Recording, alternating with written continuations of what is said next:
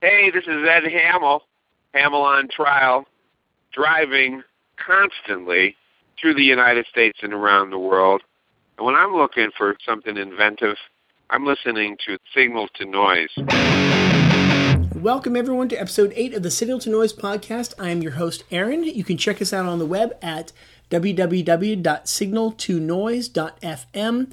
I'm also on Facebook and Twitter. My username there is SGNL, the number 2, and then NZ, as well as I've been putting some stuff up on SoundCloud lately. So if this is your first time tuning into the show,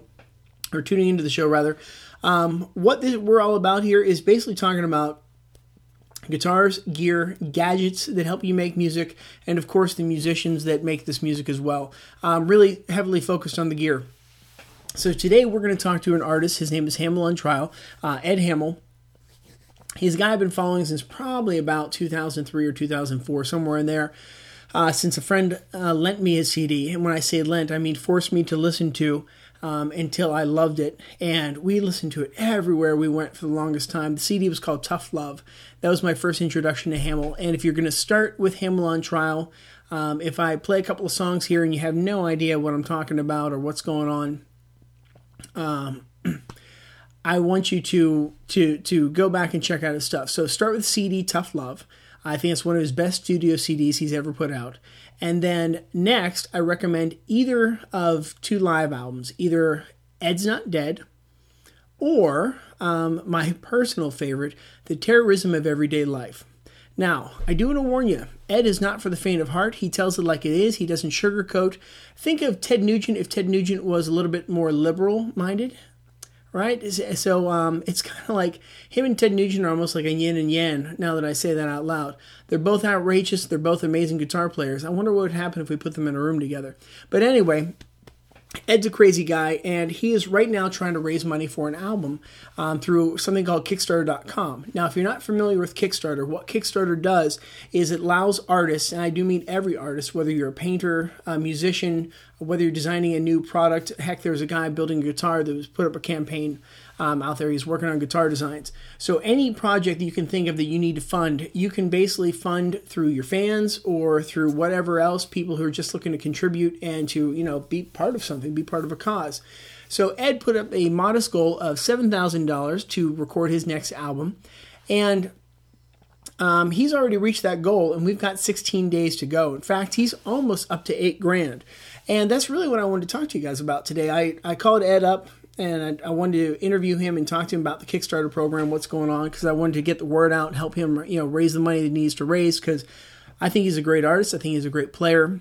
And I really want to see this record, come to the light of day. It's been a while since we've had a new Hamill on Trial record, and I got to say, I'm really excited to get one. So I called Ed up. We were talking about the project and what it does, and it's a really, really neat system. So if you're a band, and especially for bands, for young bands, a young band can get a pretty decent fan base. I know, back 10 years ago, we were able to draw a decent crowd to the different venues that we play, the different bars, that sort of thing. So what it lets you do is it lets you put up different levels of donation, and if your fans, reach a certain amount, then you'll give them something in return. So for example, Ed, for the $10 level, he's got a CD up, actually the digital download. At the $25 level, you get a personalized signed copy of the CD, a digital download, and a used guitar pick. So neat little things like that, different things that you can, pledge out to your fans, which is pretty cool. And so that's what we're going to talk to Ed about today, as well as some of his gear that's out there. And then we also have a couple other little segments here that we'll see as we're going on. But so before we get to our interview with Hamill on Trial, I do want to play probably one of my favorite songs, just lyrically, energy-wise. It's called The Meeting. This is from the album Ed's Not Dead. Amazing disc, start to finish. And, well, after that song, we'll get into the interview.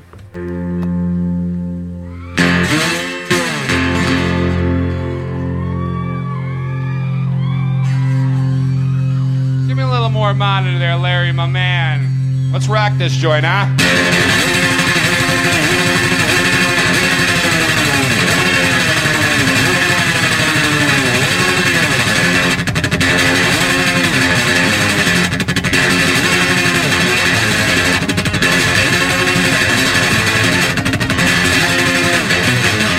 me, what's going down? What kind of stuff when I come around?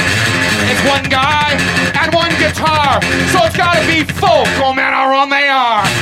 Gotta be a meeting, gotta be a meeting, gotta be a meeting. Gotta be a meeting, gotta be a meeting, gotta be a meeting. Gotta be a meeting, gotta be a meeting, gotta be a meeting. You be the songs, the guitar, and rock and roll.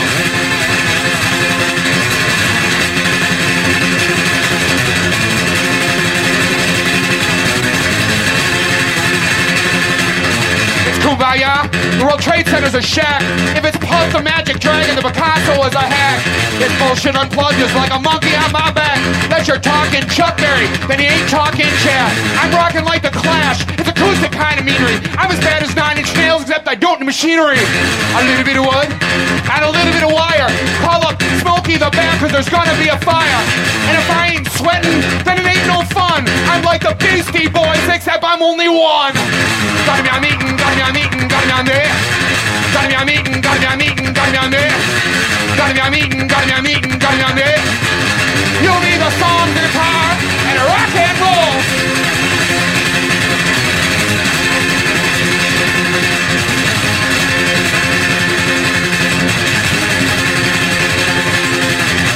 I listen with the headphones to study the artiste. I started hearing voices, but not like Judas Priest. Mostly from the old guys that go whisper in the back, like a muddy water saying, hey, it's on the attack.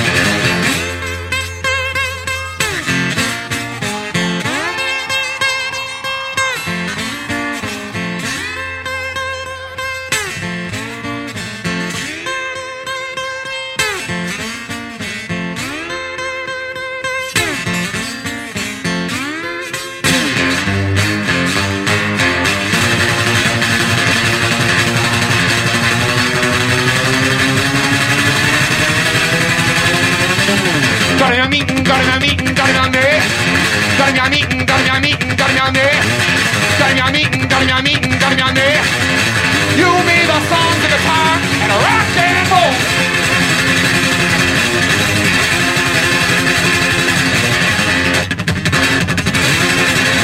I beat in the basement, I beat in the yard, I beat it like a band, cause I beat it so fucking hard. I beat it like a flag, I beat it real proud. I got a call from Saturn, says it's too damn loud. I won't change the world, well hell I know all that. I might start a politician though by pissing in his hat.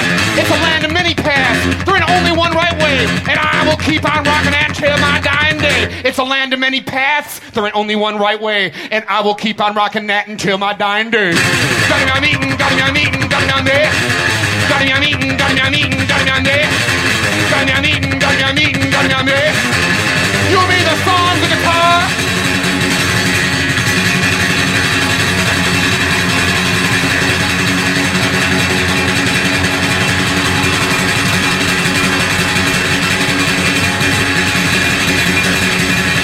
And rock and roll.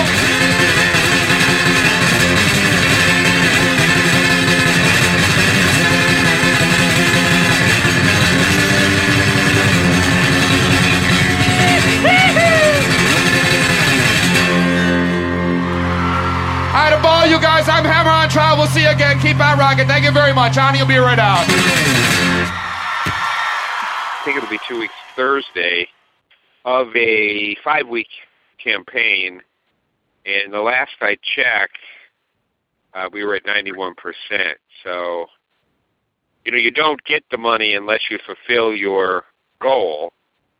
But I'm pretty confident that'll happen. And of course, it's always nice if you can go over because there's a lot unforeseen. I was pretty conservative when I was doing it, but I wanted to sort of make sure that I did it. Last year I kept saying, I'm going to do a record. I thought someone would intervene last year. I had been working on these tunes, and I thought maybe a producer or the label might say, okay, it's time you did something, get this out. But that didn't happen.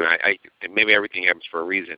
So this year I decided I had to be proactive about it. And so if nothing else, it'll just make me absolutely do it, Yeah, no, that's fantastic. Like I was excited to see the Kickstarter that you had up there.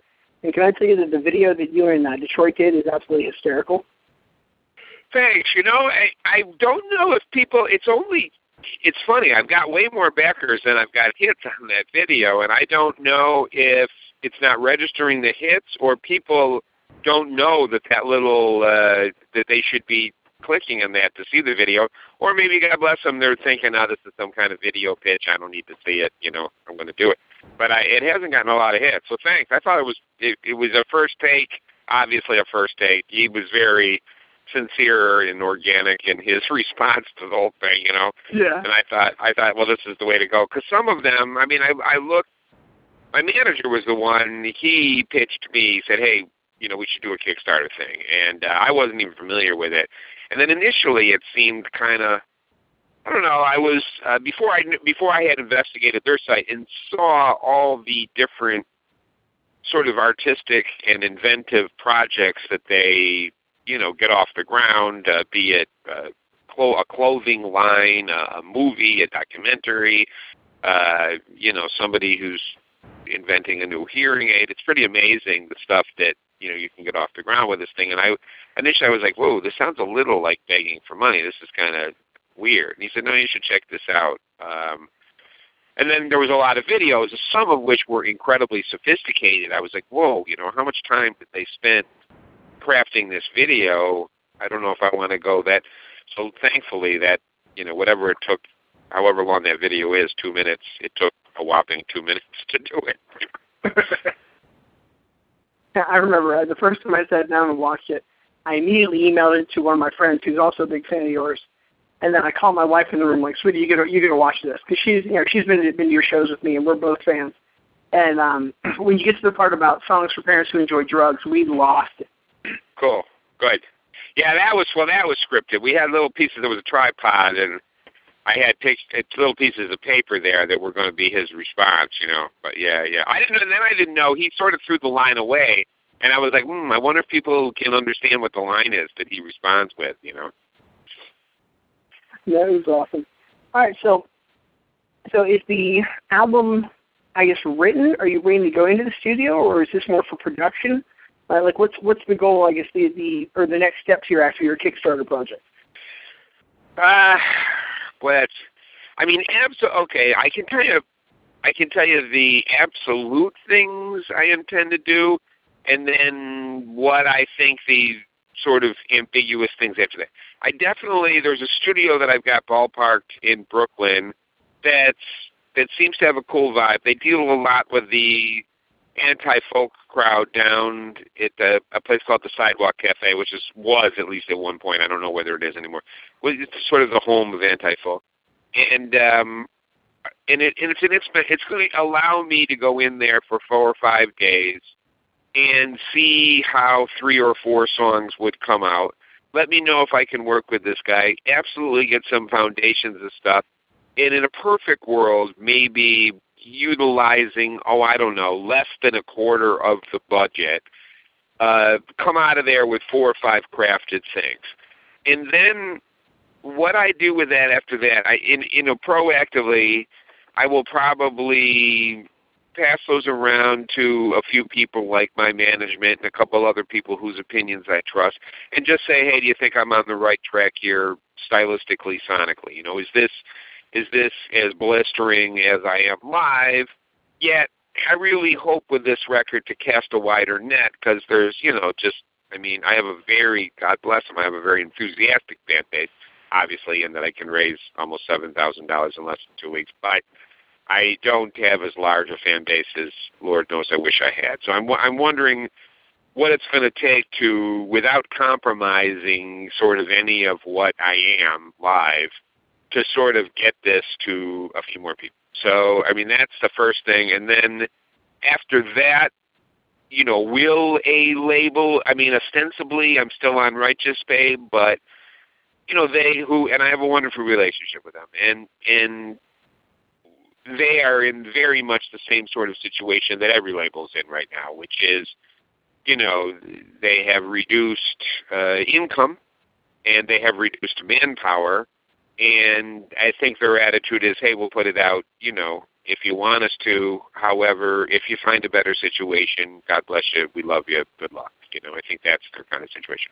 So will I investigate my other options? I have to at this point. So I think with those 3 or 4 songs as a calling card, I will investigate my other options. When you do your Kickstarter program, you promise people at different levels what you're going to give them.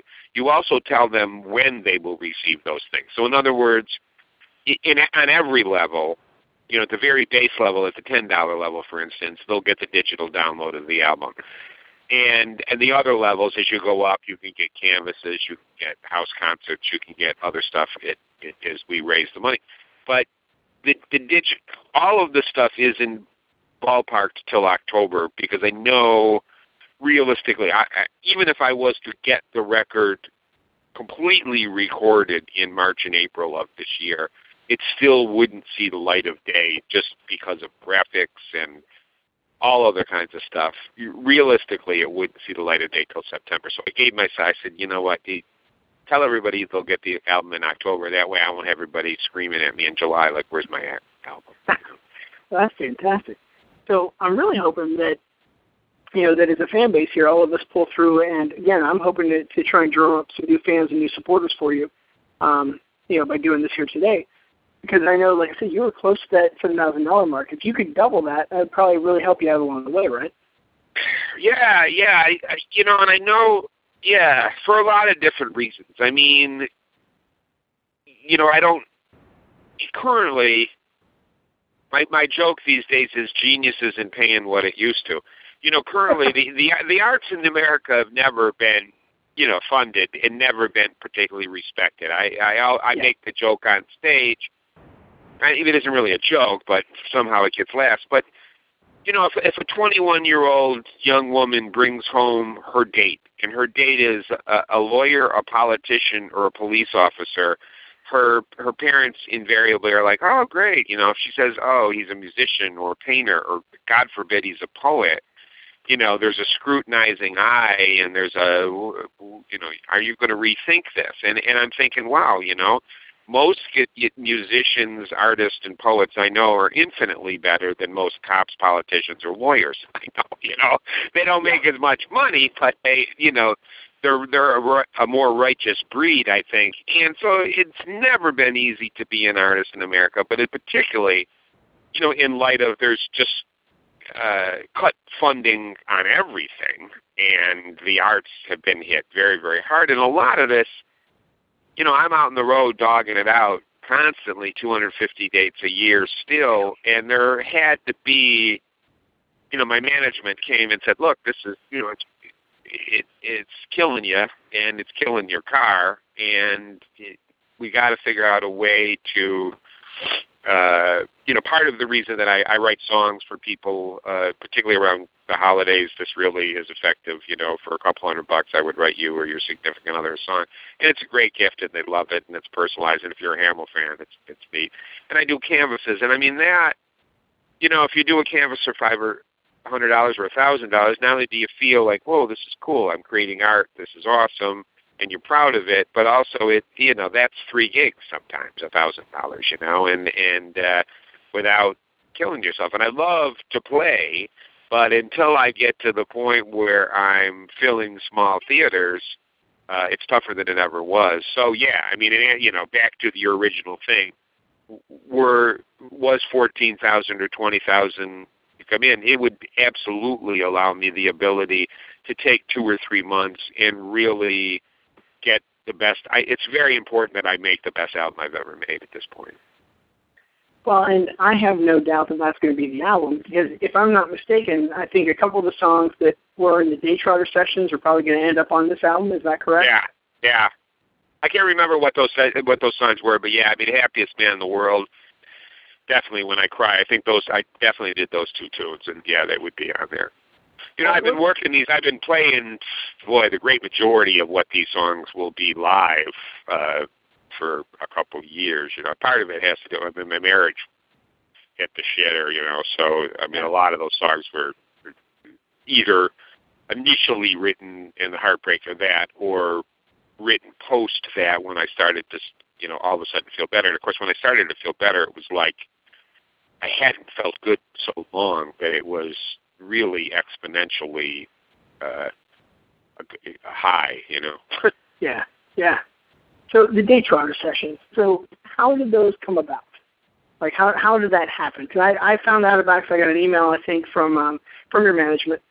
And I'm like, whoa, what's this? And I logged in. I'm like, oh, my goodness, it's the Happiest Man in the World song, because I saw you do that with Rambo back in, I think, March of last year here in Pittsburgh. I saw that.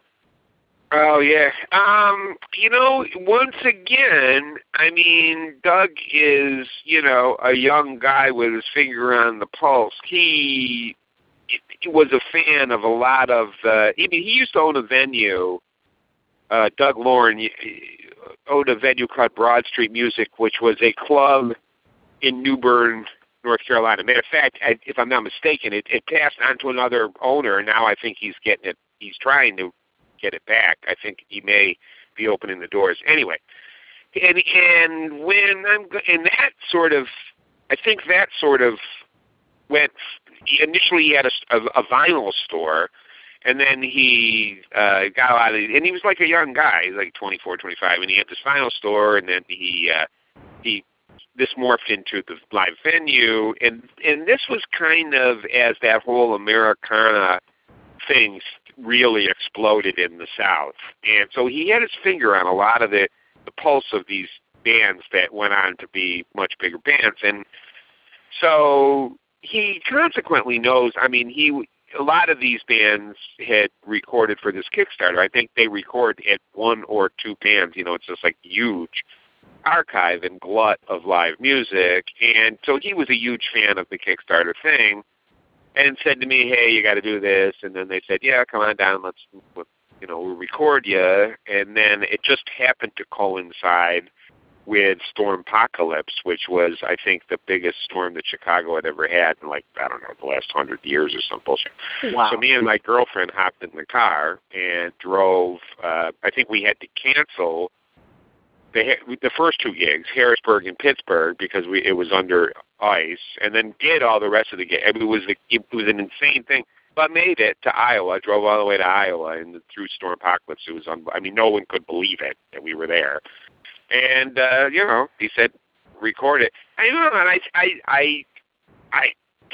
don't know. You know it, obviously, and Doug is able to utilize it a lot as it's almost like one little press kit all at once. When he's pitching me to places, it's like, bing, click on this, and you'll know what the guy does, and you can hear the guy, and, So, it's been very advantageous in that. In light of how many thousands of musicians are on there, I do wonder, you don't get lost in the sauce, but if you know it, that's cool, I love it. I was so happy to see, just some new music from you, Quicker Recordings, and especially that song, The Happiest Man in the World.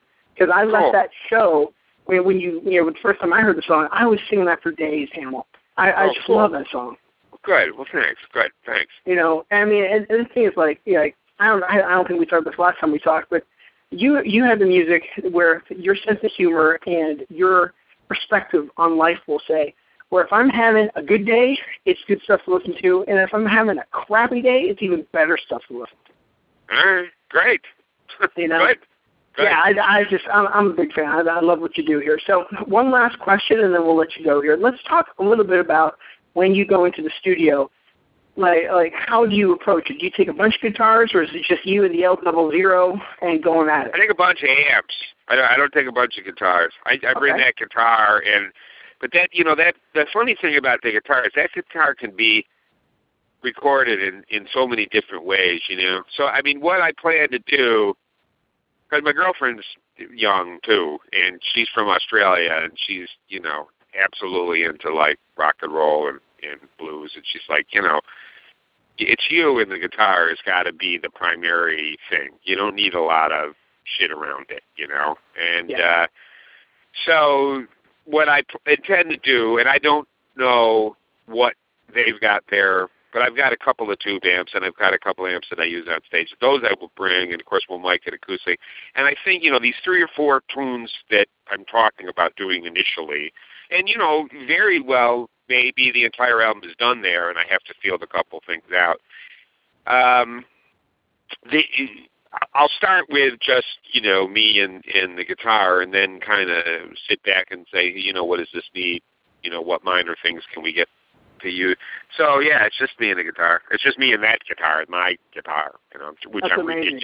ridiculously dependent on. But I don't really feel comfortable in anything else. And I do think, not dissimilar to what I was saying about the glut. I mean, it makes no sense to me to try to sound like anybody else. I mean, obviously, I got to, the only thing that's going to work is me being distinctively me, I mean, to try to make it sound like, oh, I'm going to make this sound like the Black Keys, it would be stupid. We already have one of them, I mean, but, I don't know. It's funny, I meet people and they're huge, huge fans of what I do, and which is always wonderful and always flattering. And I wonder, maybe, sometimes you think, like, I go to Europe and I draw, hundreds of people in any one given place, and I come to America and I don't. And I wonder, like, why is that? I don't, the people that are there seem to love it, and every time I open for large audiences, like for Ani, they seem to love it, and yet it has a very difficult time filling theaters, and I don't know if it's too aggressive for people. I mean, in terms of, oh, he's a guy with an acoustic guitar, they're anticipating one thing, and then, holy shit, this come off like Motorhead. How the fuck did this happen? I don't know. But, I don't think that it's that you're too aggressive. I think that American audiences take themselves too seriously. The American audiences do? Yeah, I agree. They're just too I agree. I agree with you. I agree with you. It's funny because I watched a documentary on Ian Dury. Are you familiar with Ian Dury? I know the name, but I'm not sure who it is. He came out in the punk thing. He was older too when it happened. I mean, he had been around playing what they called pub rock bands for years.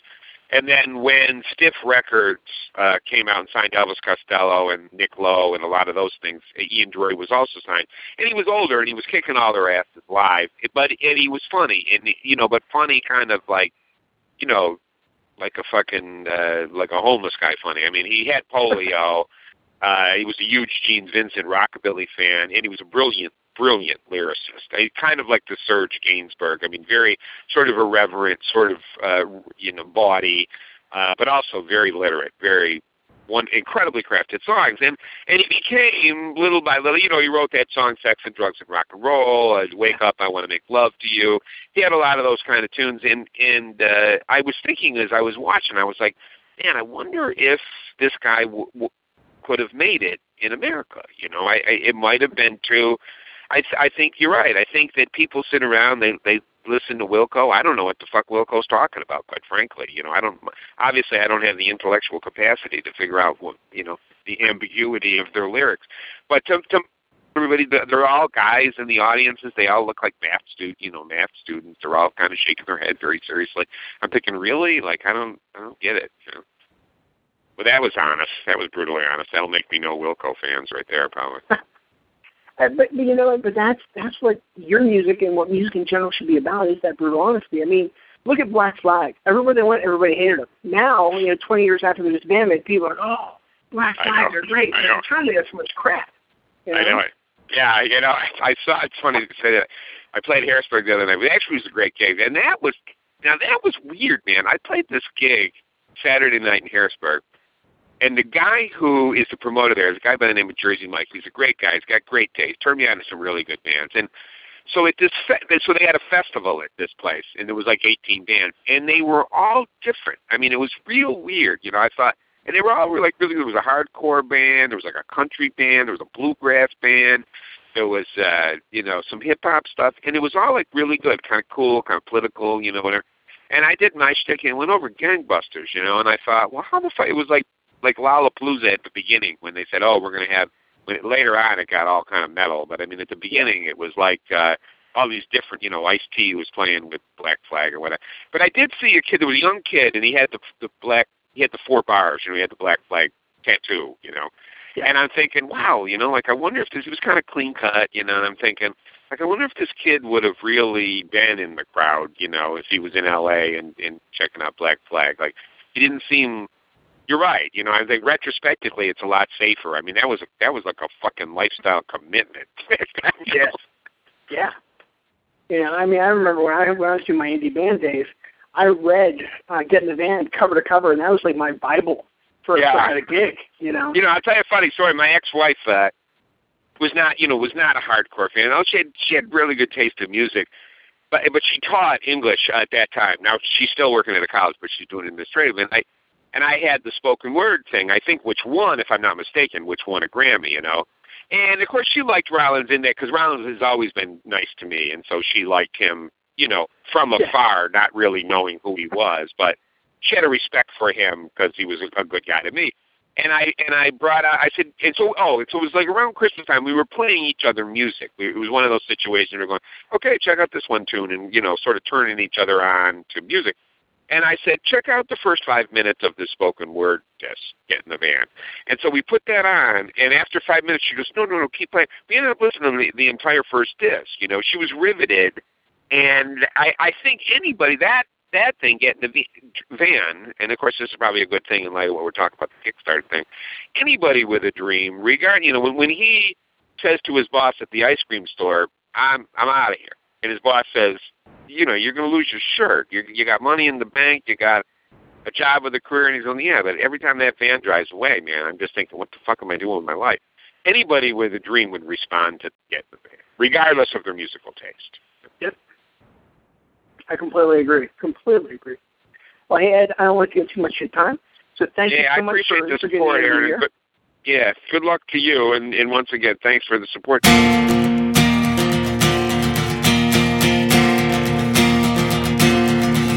Well, I'm broker than broke, and it's all up in smoke. I got zero. Gambled and beat, no shoes on my feet, I'm no hero. My luck is all lost at a horrible cost. I'm down, held to ground, and viewed as unsound. And I gotta say, I'm the happiest man in the world. When they ain't got nothing, they ain't got nothing they can take away. Got all the time in the world to check out this gorgeous day. Ain't got no cell phone, bill collectors leave me alone. Ain't got no unaffordable mortgage or no unaffordable home. And I gotta say, I'm the happiest man in the world. Now look at my friends, they're all like Jews, ain't I rich? Some people get power, they act like fools, I never switch. I'm sitting on a park bench, I'm loving the sun, and I ain't got a nickel, and it sure is fun. And I gotta say, I'm the happiest man in the world. The more shit you got, the more shit you got that can break. Put down that cell phone and talk to me face to face. I'm checking out people, I'm loving their ways, and I ain't been broke in all of my days. And I gotta say, I'm the happiest man in the world. Yeah, I gotta say, I'm the happiest man in the world. All right, so I hope you enjoyed that last track that you just heard. That was called The Happiest Man on Trial. The first time I heard Hamill do that was back in April here in Pittsburgh. That was April of last year, 2011, wherein him and Whammo came through town. And I gotta say, I love that song. I left the gig, like I talked about in the interview, just singing that song. I'm really glad that he did this at the Day Trotter sessions, which is one of the things we also talked about in the interview. So something else I wanted to touch on that Ed brought up in the interview that I've really been thinking about was the fact that he's dependent on that Gibson L00. So I certainly understand being dependent on a guitar. I have played the same bass guitar since I was 13 years old. It's a 1985 Fender P-Bass, American made. Nothing special about it at all. It is a stock Fender P-Bass. Just nothing, none of the fancy miles are at the time, just stock. It's got a maple fingerboard, which I've learned that I love. I love the sound of that. Stock pickups, again, nothing crazy, but there's nothing that feels like that bass to me. And I, thought for the longest time that I was just spoiled. That was the first bass I ever played, so if it doesn't feel like that, I'm not going to be able to play anything else. And I wrote a post on this on my blog called, The Wand Chooses the Wizard, kind of a tip of the hat to Harry Potter when they talk about, the wand hums in your hand. You feel like this connection to it. And that's how I felt to my bass. And again, I started playing at a very young age, so maybe I just developed an emotional attachment to it. And I've had a bunch of guitars over the years, so has Ed Hamill. He's had a bunch of guitars as well. And I think it's interesting that after a number of years and a number of guitars changing hands, you find that one that just resonates with you. Now, again, mine started at 13, but I have another guitar that's done that to me recently because I was really starting to just be convinced I was never going to find an electric guitar I like to play. Like I have acoustic guitars that play well and that sort of thing. My son has a Strat, my daughter has a Tele. Those both play great, but they're Fenders, so I figured, of course, I'm going to like that. But was it last August? No, it might be 2 years now. I think it was August 2010. Yeah, it was August 2010. I bought off eBay a Washburn Dime 333 dime bolt finish, Dimebag Darrell signature model Washburn. And the minute I got that guitar, like I just held it in my hand, and you felt that connection. Like it felt like my P bass. I can't explain it. It was just something that comfort. I set it in the stand to tune up and get ready. I turned on the amp, didn't realize the volume was up on the guitar. The thing started feeding back. It's this mean, aggressive guitar, and it just feels amazing. It's built for speed. I absolutely love it. So I really think there's something to that because, I've known a lot of people that have gone through guitars over and over and over the years. But it seems most people will finally find that one and stick with it. Think about artists that are identifiable. What would Ace Frehley be without a Les Paul? What would Chuck Berry be without that double cutaway Gibson that he plays? Even Ted Nugent for the first part of his career with the ES-137? I think that was that hollow body that he played. The guitar becomes very identifiable. And you have to wonder why. Did they choose it just because of the crazy shape? Or is there something more to it? I like to think there's something more to it, and that's why I love that guitar. And that's probably why Hamill has his guitar. He's, had it for so many years, and he even wrote a song about it called Seven Seas. It's really a love song, almost a ballad of sorts, dedicated to his guitar. Now, from the couple songs that you've heard, don't think that it's a ballad in the traditional sense of the word ballad. This is Hamill we're talking about, so there's definitely a twist, and it's a highly, highly entertaining song. You're going to love it. But anyway, so that ends my little rant about guitars. And now we'll get into our next segment here with Scott Thompson of the Focus on Metal podcast.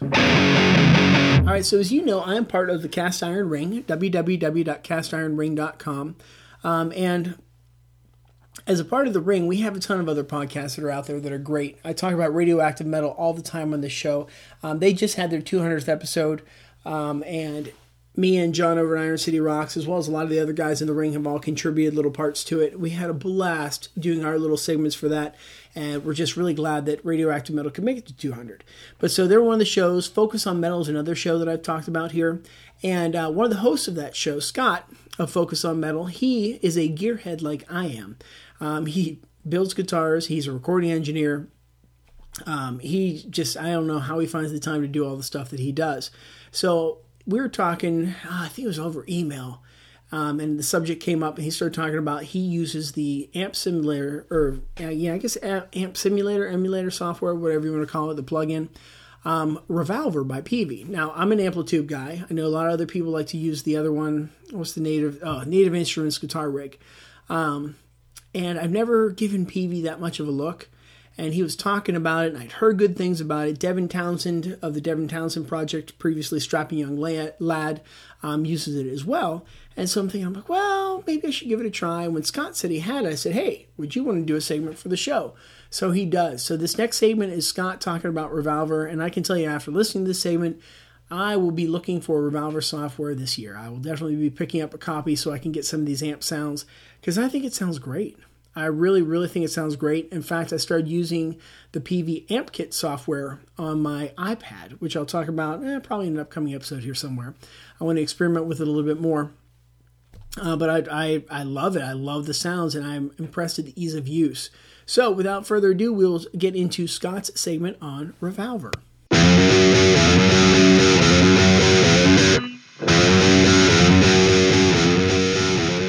What you just heard there was a little guitar riffing done with Revolver HP by Peavey, a guitar amp simulator. Hey, this is Scott Thompson, the host of the Focus on Metal podcast. Along with being a longtime recording engineer, I'm also a self-avowed gearhead, and I always like to try all kinds of new stuff whenever I can. So with that in mind, Aaron has graciously invited me to come on the show and do a quick review of Revolver by Peavey.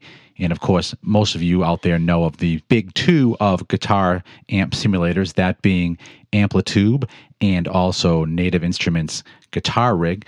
But there's also a lot of smaller ones out there, and the Revolver is one of these ones that is a smaller, lesser-known one that actually is pretty cool, and it comes in two versions. It comes in the HP version, which I'm reviewing today, as well as the Mach 3.5 version, which is the kind of the higher end version, and it kind of breaks down like this. The HP version has 6 amp simulations.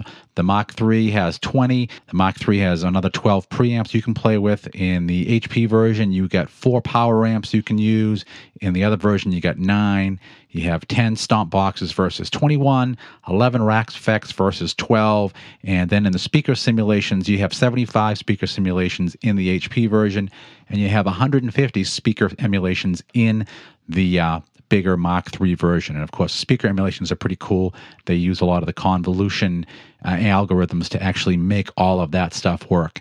And the difference in the price, basically you're going to pay about $70 street for the HP version and around $250 for the Mach 3 version. And obviously you can get it that if you buy the HP version and you want to upgrade, you can actually upgrade right through the program and get the Mach 3 version. So it breaks down pretty cool. And as far as formats, it does real-time audio suite format. It does audio units as well as VST. So good plug-in stuff there. And it also works as a standalone version as well. And for like the HP one, it's called Revolver HP Live. And you could actually just bring your computer to the gig, hook the thing up, DirectBox out to the PA, and boom, without even having an amp, just use this to play for the gig. As far as resource hits, you really need about a 1 gigahertz processor, minimum 512 of RAM, and for Mac, you want it to be a little higher than 10.4, and on Windows, it's going to be either XP or 2000 or greater as far as what you need for hardware and all that good stuff. As for me, I'm currently running it on a Mac, running system 10.68. It's a 27-inch iMac, one of the new models, and basically I have 0 resource hits while running this in a digital audio workstation, whether it be Logic or a Quick Deal in GarageBand. It runs really great, installed excellent, no issues there at all, and there's no kind of iLock keys or anything else involved because quick registration with Peavey and you're good to go. So let's dig into a little bit to some of the bits and pieces. So obviously, like I said, on the HP version, there's a lot less stuff than you have in the Mach 3, but still, it's actually a pretty functional program, and I actually picked this up because I had a client coming in, and they are known for the sound that they do through the Peavey 6505 head, and I didn't really have in the other two amps and simulators a really good rendition of the 6505, so I figured why not go right to the source. If you're going to try to model a Peavey amp, why not just get the Peavey amp simulator and see how it goes? So I picked this thing up basically for that session, and I'm pretty happy that I did. Although he did like that one, to be honest. He actually liked the sound of one of my tube heads here in the studio instead and opted for that. But, this is kind of one of those instances where you buy something for a session and you don't end up using it, but it works out well. You end up with a new tool in your toolbox, and you come out ahead with a little something extra to, go towards your gear acquisition syndrome sickness that I have.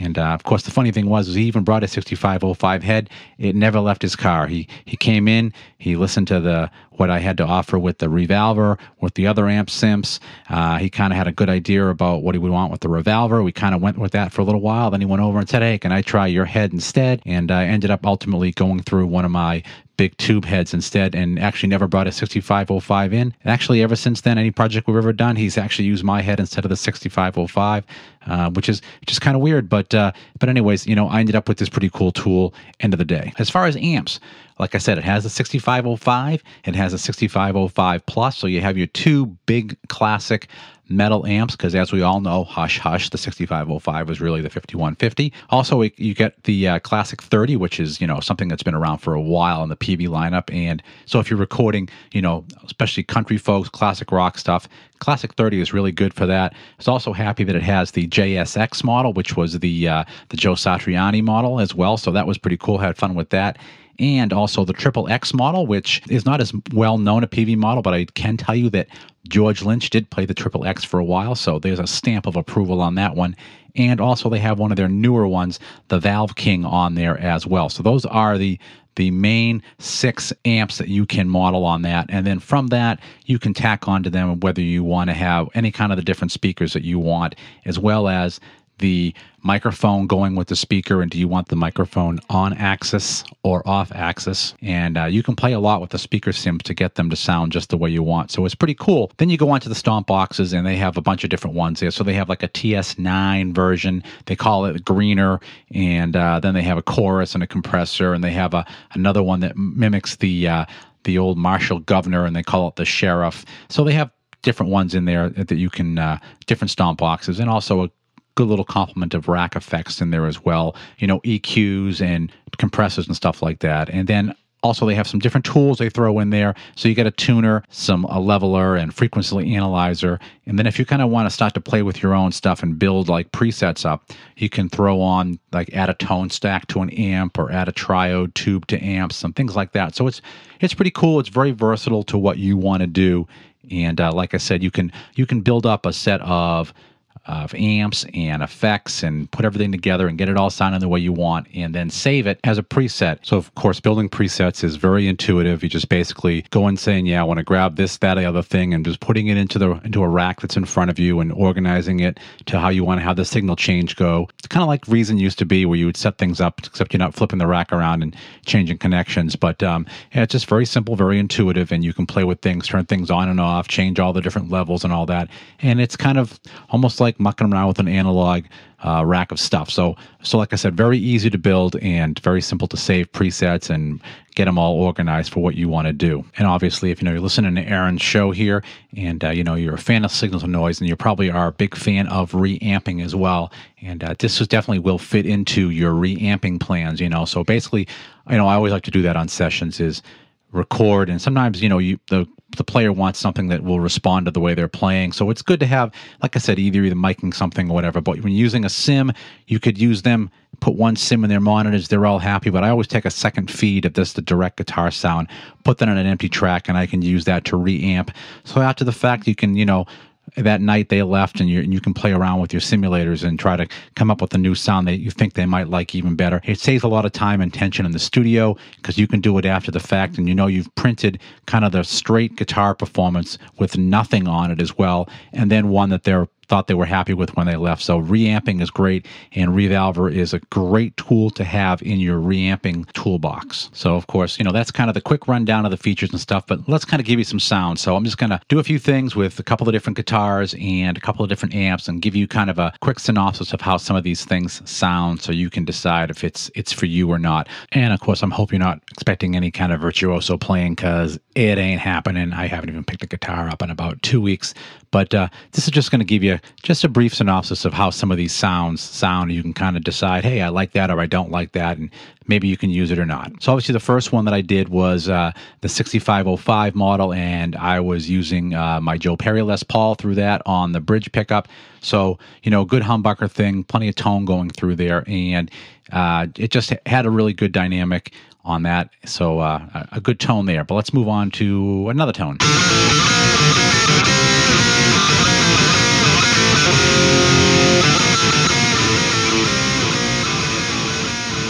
So, of course, the classic double stop riff there, and that was done with my DHJ Guitar Works Super Strat, which is actually the brand of guitars that I actually manufacture. And that one there has got a Seymour Duncan Custom 5 in there, so a very high gain pickup, and I put that through to the Valve King, and that's what you get out of that one there. So high output humbucker through the Valve King, got a kind of a really good classic rock tone.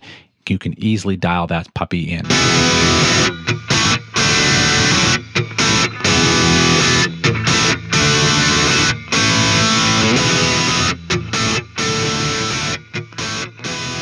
believe it or not, that AC/DC kind of sound was actually done with my Strat through the Valve King.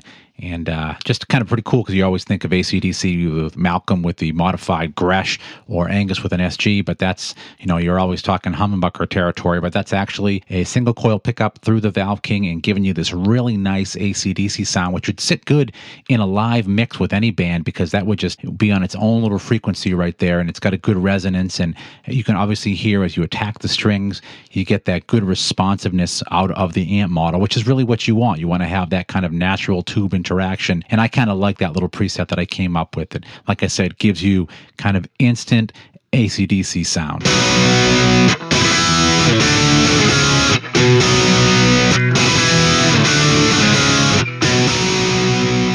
So obviously that was the classic 30 right there, just a quick, simple setup. I mean, it was literally like select it, pop in that one cab in there, boom, hit the Strat, and go right ahead and get kind of that classic Stone sound out of the 30, which is what you'd expect. And that definitely gives you that no muss, no fuss. It's just there. And, whether you were going to lay something down on a recording with that or live, like that was just dirt simple. Took me literally under a minute to just pop that tone together and have it there. All right, so there's kind of a quick rundown of all the different things you can do with Peavy's Revolver HP.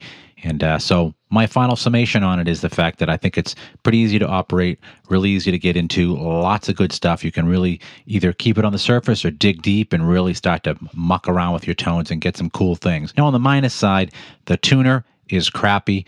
In my opinion anyways. It's reacts too quickly, and it's just kind of a real pain in the ass to use as opposed to your own standalone tuner. So I would say go with the tuner or, always if you're working cross-country and people are going to be doing it with, different locations at different spots, and definitely you want to use the tuner that's built into your audio workstation instead. So like I said, I'm not crazy about the tuner, and some of the models can be a little bit noisy. There is a gate on there, and I also, noticed from my own experience that when you bring any of these models up, the first thing is the output is almost always pegged, so you always have to drop the output down a little bit.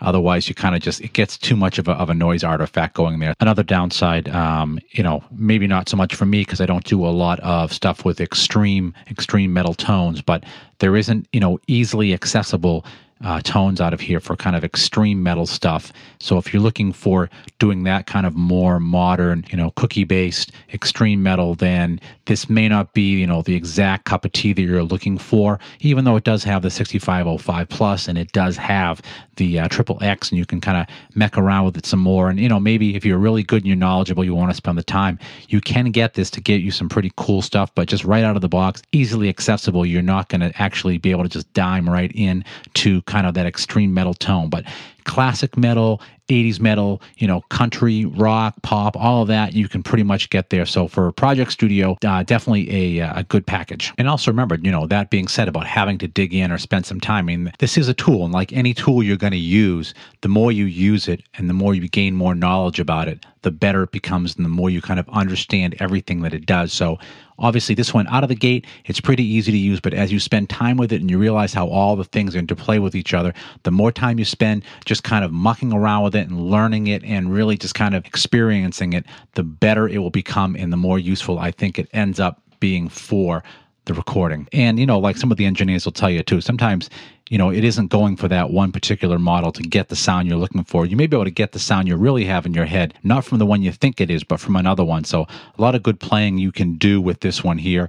Is it my top number one when I go to do a guitar and I don't want to just mic up an amp? No, that's usually Amplitude, but definitely this is definitely a pretty good simulator. And for, $70 street, if you haven't already invested in something like Amplitude or Guitar Rig, it definitely gets you into the amp sim game and lets you see whether or not it's something you'd want to do. And like I said, reamp, toolbox, all that good stuff. Definitely, if I had the choice, I would have bought it again. So that'll do it. Quick wrap of Peavey Revolver HP.